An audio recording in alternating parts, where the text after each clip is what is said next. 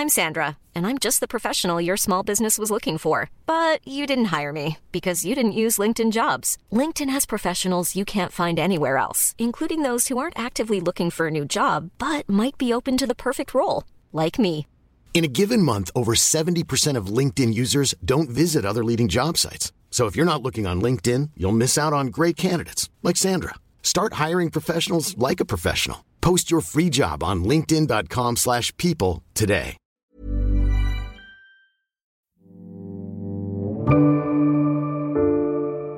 Since the country's reunification in 1990, German chancellors have tried to engineer a stable relationship with their counterparts in the Kremlin, preferring engagement to confrontation. But as Vladimir Putin strengthened his autocratic grip, it turned out that this apparent calm was in fact a powder keg. On the 13th of March 2014, days after Russia seized Crimea, Angela Merkel stood at the front of the Bundestag and challenged Putin's aggression, announcing a catalogue of sanctions in the hope of preventing further military incursions. As Merkel saw it, Europe had returned to the throes of a 19th century tussle over spheres of influence, one we thought we'd overcome, she said, stressing that only the principles of the 21st century will resolve it. Her determination to stop Putin, however, didn't prevent Germany maintaining a desire to keep Russia as a partner. The status quo remained. But now, with war on its doorstep, Germany has been forced to rethink its Russia policy abruptly.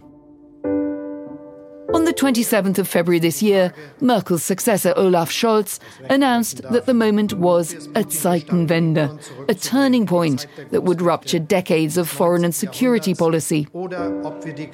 He said warmongers like Putin had to be kept in check and pledged arms to Ukraine, also promising to end Germany's dependence on Russian energy exports. But is this change in times really the start of a new era for Europe's powerhouse?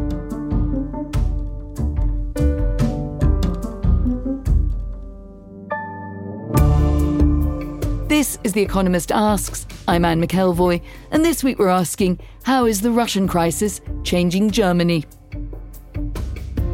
I've been travelling in Germany to explore how war in Eastern Europe is changing and challenging attitudes here. In this special episode, you'll be hearing from a government minister dealing with the fraught question of Germany's energy dependence on Moscow. And we'll visit the site of Nord Stream 2, once the most prestigious Germany-Russia project, now abandoned. But first, a history lesson. Here in Berlin, I always take a stroll past the vast facade of the mighty Russian embassy on Unter den Linden. It's a reminder of the centrality of the relationship in all its pomp. Now the area is sealed off behind barriers to fend off protesters. To understand the complexity of dealings between Germany and Russia, I spoke to the author and former NATO strategist John Loff. He's worked in both countries in the old Cold War and the new one. I think the history makes this a very distinctive relationship. This is a deep and complex set of ties between Germany and Russia going back centuries. People tend to forget that Germans exercised a huge influence over the development of Russia as a state, going back to the days of Peter the Great and thereafter, particularly under Catherine the Great. There was a large number of Germans who came into the Russian system and shaped its military, its system of state administration, the language, the education system, the healthcare system. So these countries are tied by something unusual. So I think for Germans in particular, there's this sense that they understand Russia better than others. They are respected in Russia for being people who've brought these very, very important characteristics to Russia and their very high standards of engineering, for example, their organization, which Russians on their side deeply admire.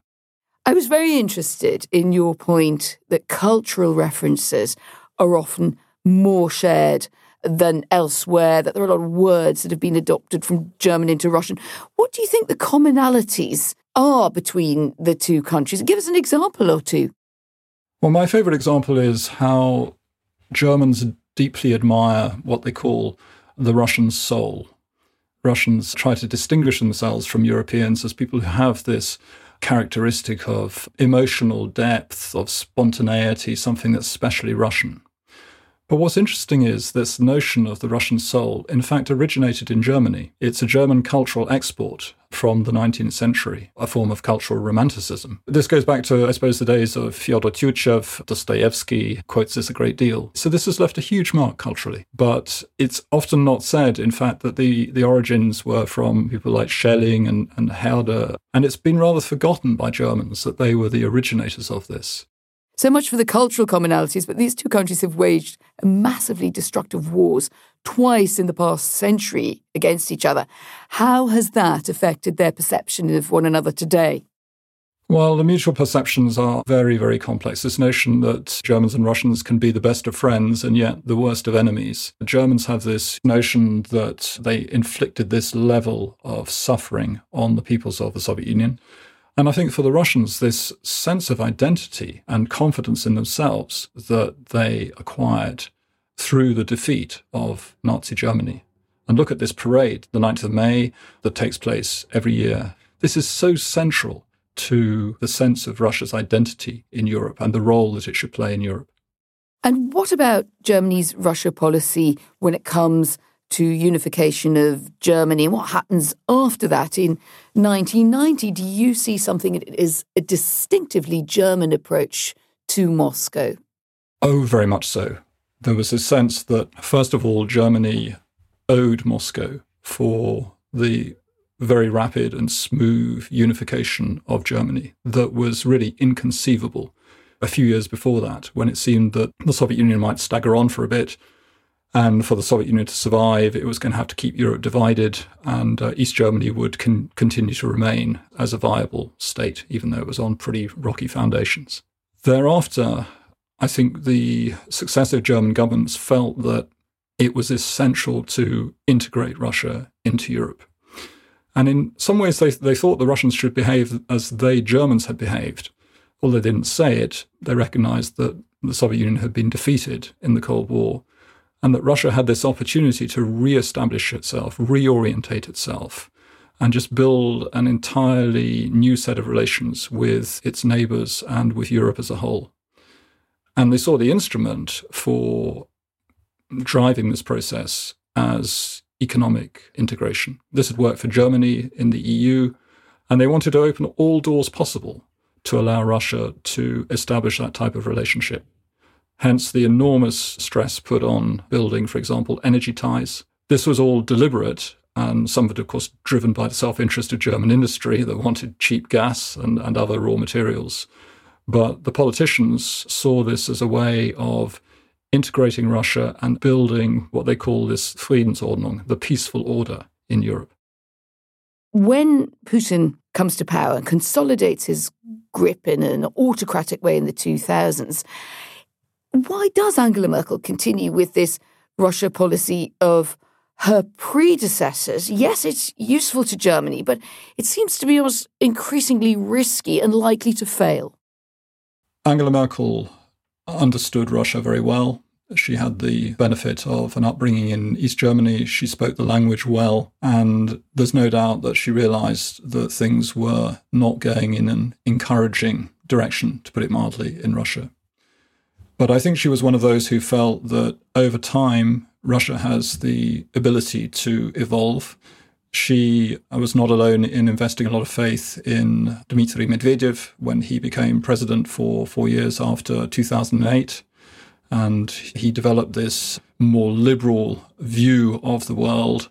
And Germans sensed that, well, this was one of the development options for Russia. But I think they and others totally underestimated the determination of the Putin group to remain in power, and to remain in power to have to batten down the hatches and, in fact, deliberately seek a level of confrontation with the West, because they believed that to preserve their rule, they, in fact, had to change the system of European security. So they had more space to run things the way they wanted, to control their neighbours as they wanted. And this was all about ultimately protecting their system. So I think Angela Merkel would say today that she underestimated the capacity of the Russian system to do that.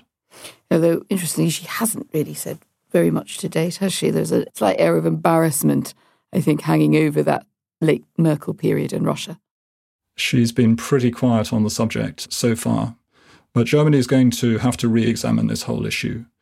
And I think that she will be drawn into a discussion because she doggedly kept, despite her considerable efforts in 2014 to reconfigure relations, and she drove European sanctions against Russia after the annexation of Crimea. And there were plenty of people in Germany who thought this was too radical a step and that it might, in fact, destabilize Russia.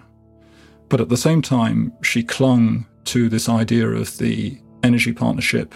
She had multiple opportunities to kill the Nord Stream 2 project, but chose not to.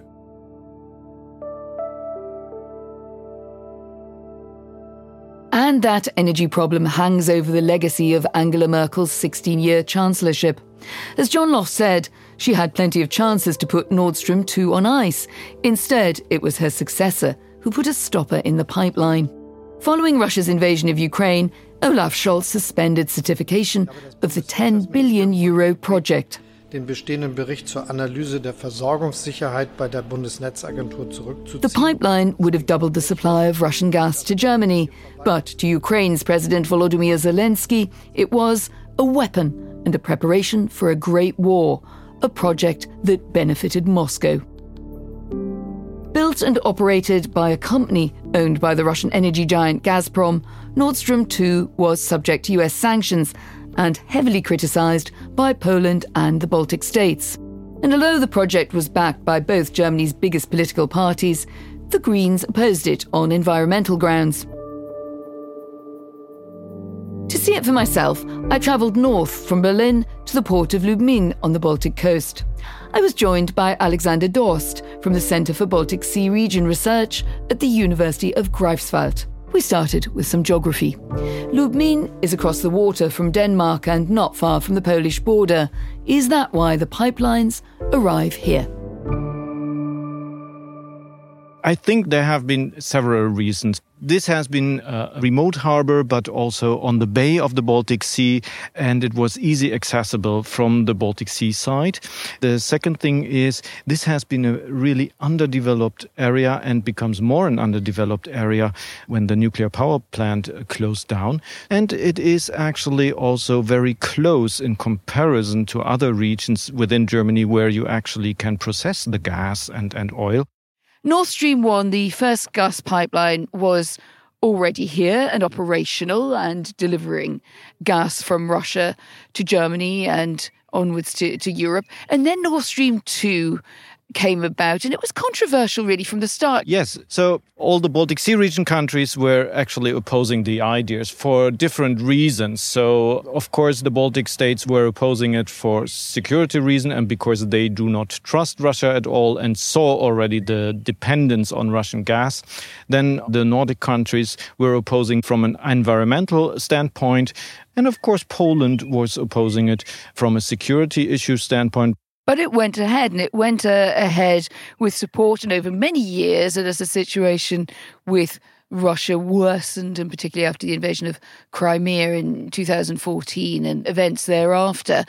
How would you assess the state of opinion in the region and in these quiet communities where Nord Stream 2 was due to deliver its product? The main reason why it continued was because it was on the federal level of both countries, Russia and Germany. On the regional level, it was very, very important for the local governments here to secure employment and industry. So that is why the project continued, because the threat, the security threat, was not seen at that time yet, even though there were a lot of question marks already around the Baltic Sea and also in Germany. We're in a part of Germany, the far east of the old east is the way I think of it as someone who was here before 1989. But it's interesting too that there are practical reasons why people thought that Nord Stream 2 was a good idea. But do you think there's also a kind of psychogeography at work, which is to do with where we are on the map of Europe and the division of Germany and what people feel about a Russian project, for instance? Yes, I think that the common Soviet memory and the heritage of it helped a little bit to develop these projects with Russia and maybe having some kind of common ground in the idea of trade relations and development here. Would you say it was particularly popular here in Lubmin?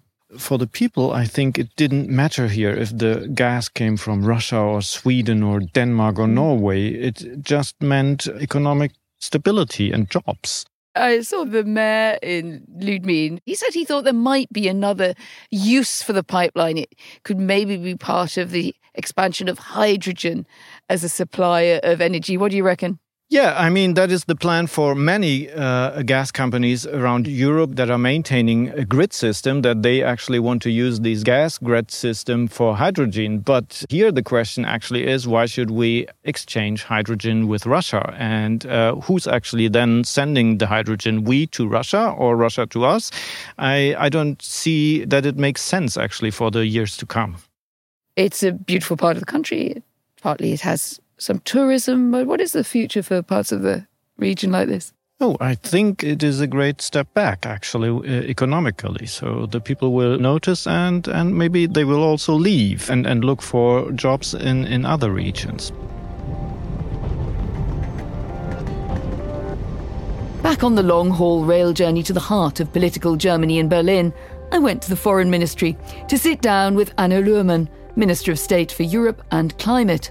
She's a representative of the Green Party in the coalition government, and I wanted to talk to her about how the country can wean itself off Russian energy and how to reconfigure its relations with a powerful near neighbour. But first, what did she make of the abrupt end to Nord Stream 2? To me, it signifies not only a turning point in German foreign policy and energy policy, but also the end of the fossil age, actually. Because the reason why prior German governments have built up so much the energy dependency on Russia was because they thought we could only flourish our German growth model, our economic model, with this kind of cheap energy, cheap fossil energy.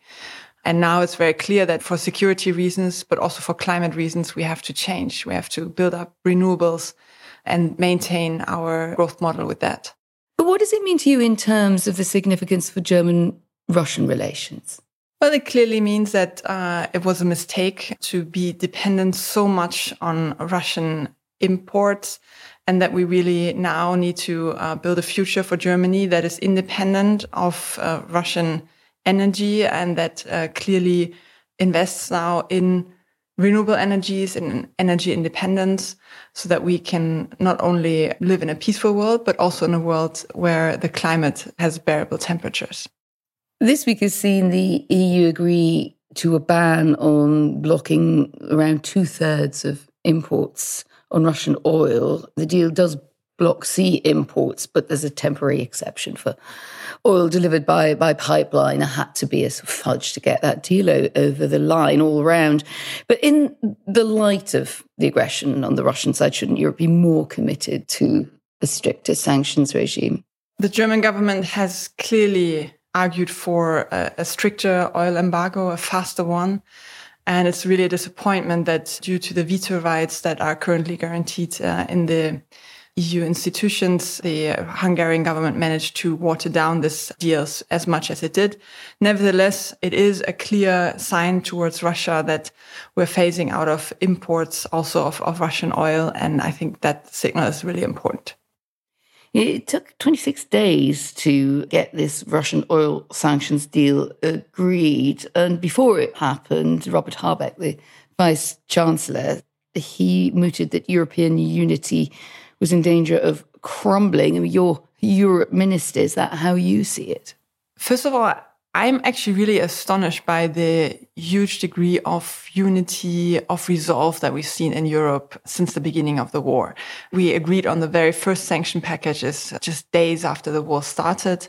And the EU managed to be actually rather agile, which is normally not a word that you use in context with the EU. So indeed, now it seems that we've hit a roadblock here with the Hungarian obstruction, and that is really disappointing. And we are working very hard to overcome this in the future. There is now talk of putting aside what used to be taboos in the way that Germany redraws its policy on energy to lessen that dependency on Russia that you also reference. What does that mean in practice? When I started covering this story, basically the line was, well, we can't really move very fast on gas because we have to bring on new supplies. We can't get there so fast.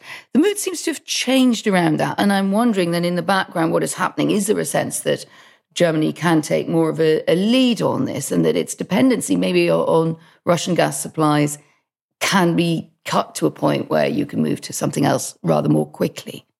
Well, we've already started cutting down dependency on Russian gas supplies quite drastically. We were at 55% of our gas supplies coming from Russia back in December. From day one of this government, we've really tried to diversify our gas import structure, also reduce the demand. And now we're at 40%. So we're already moving. We have to move even faster. We're signing new contracts now to import LNG gas. So we will see here really that we're on a clear pathway to become independent from Russian gas imports. But it will take a bit more time, unfortunately, because the dependency was so high. The testing point on that, if we move to the next level of sanctions, it would really mean supporting a ban on Russian gas, and that would be a very powerful message to Vladimir Putin. But the International Monetary Fund warns that a cut in natural gas from Russia is the largest threat to the German economy. Is that a risk? That's indeed a risk, and that's why we've adopted the policy that the sanctions that we adopt should harm Russia more than they harm us. That's the whole goal of it. And we can already see that the sanctions we have adopted have a drastic impact on the Russian economy. If Vladimir Putin cares about his people and his economy, then he will have to change course. But he doesn't, does he? Well, that's exactly the problem, yeah. You have an interesting role because you cover both Europe, here we're sitting in the foreign ministry, and climate and Germany's intentions there. To what extent does this conflict complicate the aims of a very rigorous policy on climate, which is really one of the big drivers of the Greens being in the coalition? This conflict has three impacts on the climate debate. One is actually one that speeds up the transformation of the energy sector away from fossil fuels to renewable energies, because we now know that we not only need to make this shift for the reason of protecting the climate, but also for geostrategic reasons. And it's very clear that renewable energies are peace energies, are freedom energies, because they make us independent of the authoritarian regimes of this world. Secondly, the impact of this conflict on the climate agenda is one that's not so positive, because it removes political energy away from this super important agenda. And we're doing all we can now as foreign ministry to keep the climate agenda at the center of international debates, for example, at the G7 summits. And thirdly, of course, also resources are shifted, just financial resources. So it has to be very clear for me that all the shifting that we see now, for example, to the building up of a new LNG infrastructure, that has to be so-called H2 ready, so that we can use this in the future also for the import of green hydrogen that is being produced, for example, with solar panels. It was already hard enough, I think, for the major democracies to meet the COP26 targets agreed in Glasgow last year. Do you fear that the collateral damage from the Russia-Ukraine conflict is that gets pushed further back, or indeed that these targets may not be achievable given the shift in resources, the shift in political energy that we're seeing in this conflict? Well, I think actually we've seen now in the last months really a speeding up of this transition to renewable energies. And I've, for example, in my conversations with governments in Central and Eastern Europe, I've clearly seen a new interest in this kind of technology and transition that I haven't noticed before. I'm actually quite optimistic that governments around the world now understand that we need to transition to renewable energies, not only for the climate, but also for geostrategic reasons, and therefore that this agenda will really accelerate. Let's turn to the broader conflict in Ukraine. It seems like yourself and the coalition have had a very strong and sharp edge to your policy. You've led the way in the argument asking for stronger action against Mr. Putin. What do you want now? And I suppose what's changed for you personally since the start of the conflict in the way that you see what you're advocating? Almost everything has changed. The way we see our position in the world, actually. When I came into this office, we thought we were in a secure and a peaceful Europe. Then on the 24th of February, we woke up very close to a war zone. This really changes the way we look on what are the major threats to the German people also. From this day, it was really clear that we have to invest, for example, in our defense forces more. And for me, as a Green Party politician, that was, to be frank, never super high on my priority list.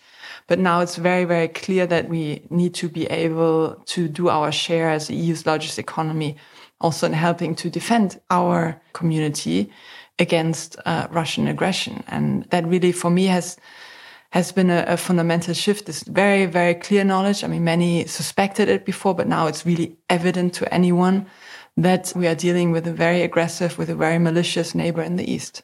It's interesting to me coming to Berlin on and off for many years and covering the fall of the Berlin Wall, that the mood feels in a way more divided than in many other Western European countries. I've probably had more conversation in the last day that said, where is this heading if we get too far involved, and particularly as the conflict intensifies? Taxi driver on the way here said, coming to the Foreign Office, obviously thought I knew everything because I was coming to see you at the Foreign Office, said, is the war going to spread outside Ukraine? Are we in danger in Germany? Do you find that in the Green Party and also in the coalition and beyond that the mood is very divided in Germany about how far to go in supporting Ukraine when it comes to the sanctions, delivering heavy weapons? Well, I feel that what you described of the taxi driver, that is a common perception of fear that war spreads. And exactly for that reason, we have to act with very high resolve to help Ukraine protect itself. Because otherwise, Putin is just going to sort of take that as a carte blanche to continue his war of aggression also in other parts of Europe. And that's exactly why we have to keep on delivering weapons, keep on supporting the Ukrainian government to be sure that we send a clear stop signal to Vladimir Putin.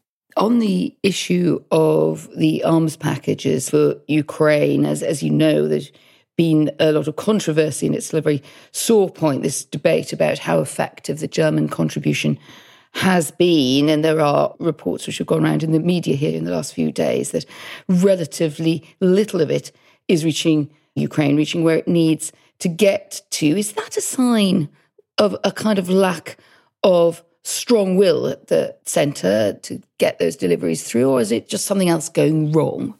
I think we're doing way more than is generally talked about, number one. So, for example, Ukrainian soldiers are being trained on heavy weaponry here in Germany, and then they will be able to take these machines back home to help them defend their borders.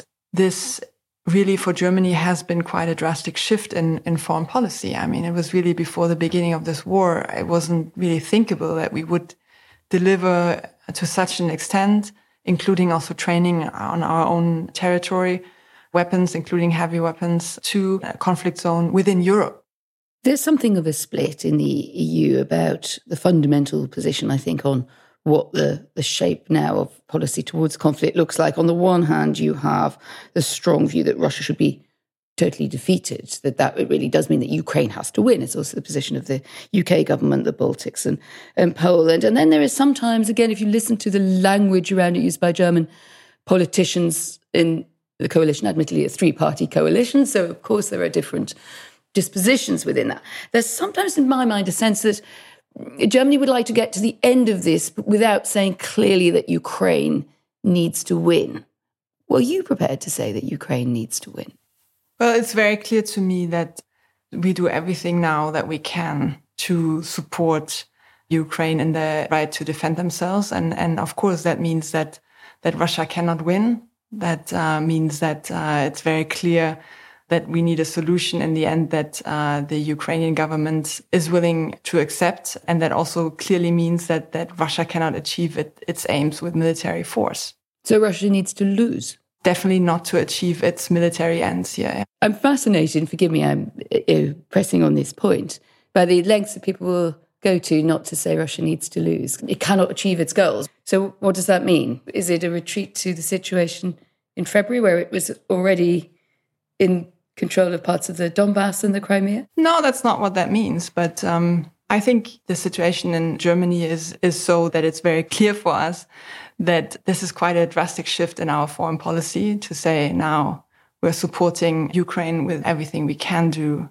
to defend itself. But what would an acceptable outcome look like? I mean, obviously I can't ask you to write the detail of it. That would be a bit unfair, given that you represent a party that's been very brave in going into a position that cannot have been very comfortable within your own ranks, let alone a more perhaps fearful and divided public opinion. So what would you like to see happen at the end of it if we think about Germany and Russia and its future?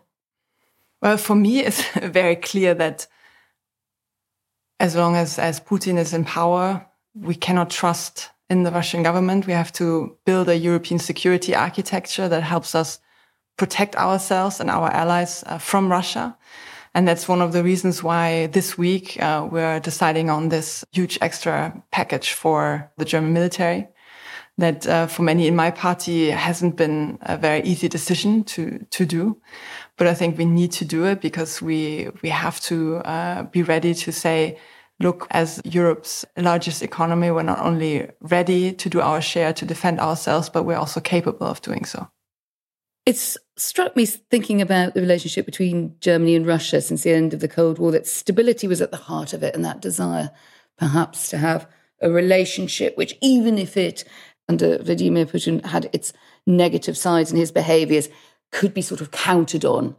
And the problem now is with the invasion of Ukraine, that is not the case. Whatever else this is not politics as usual.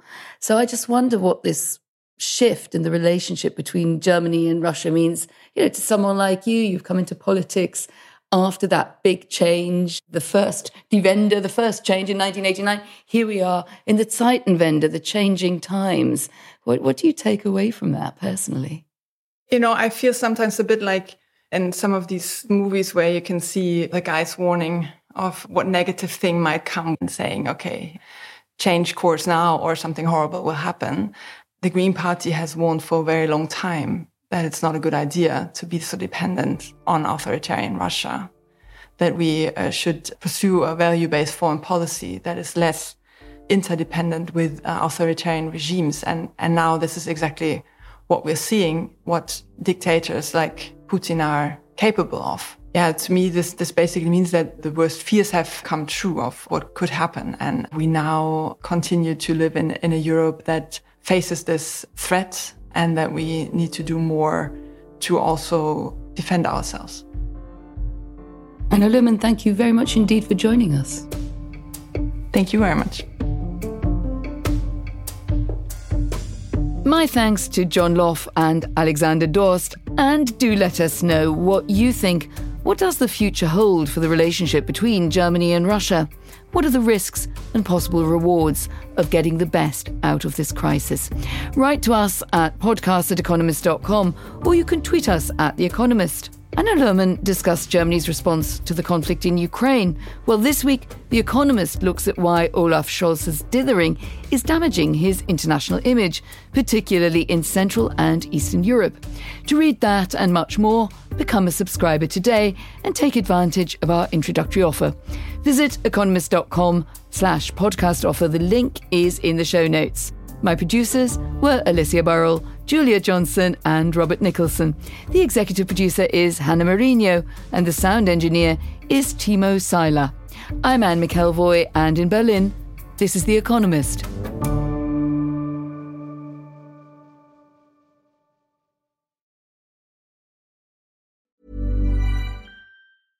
Life's better with American Family Insurance because our home policies help protect your dreams and come with peace of mind.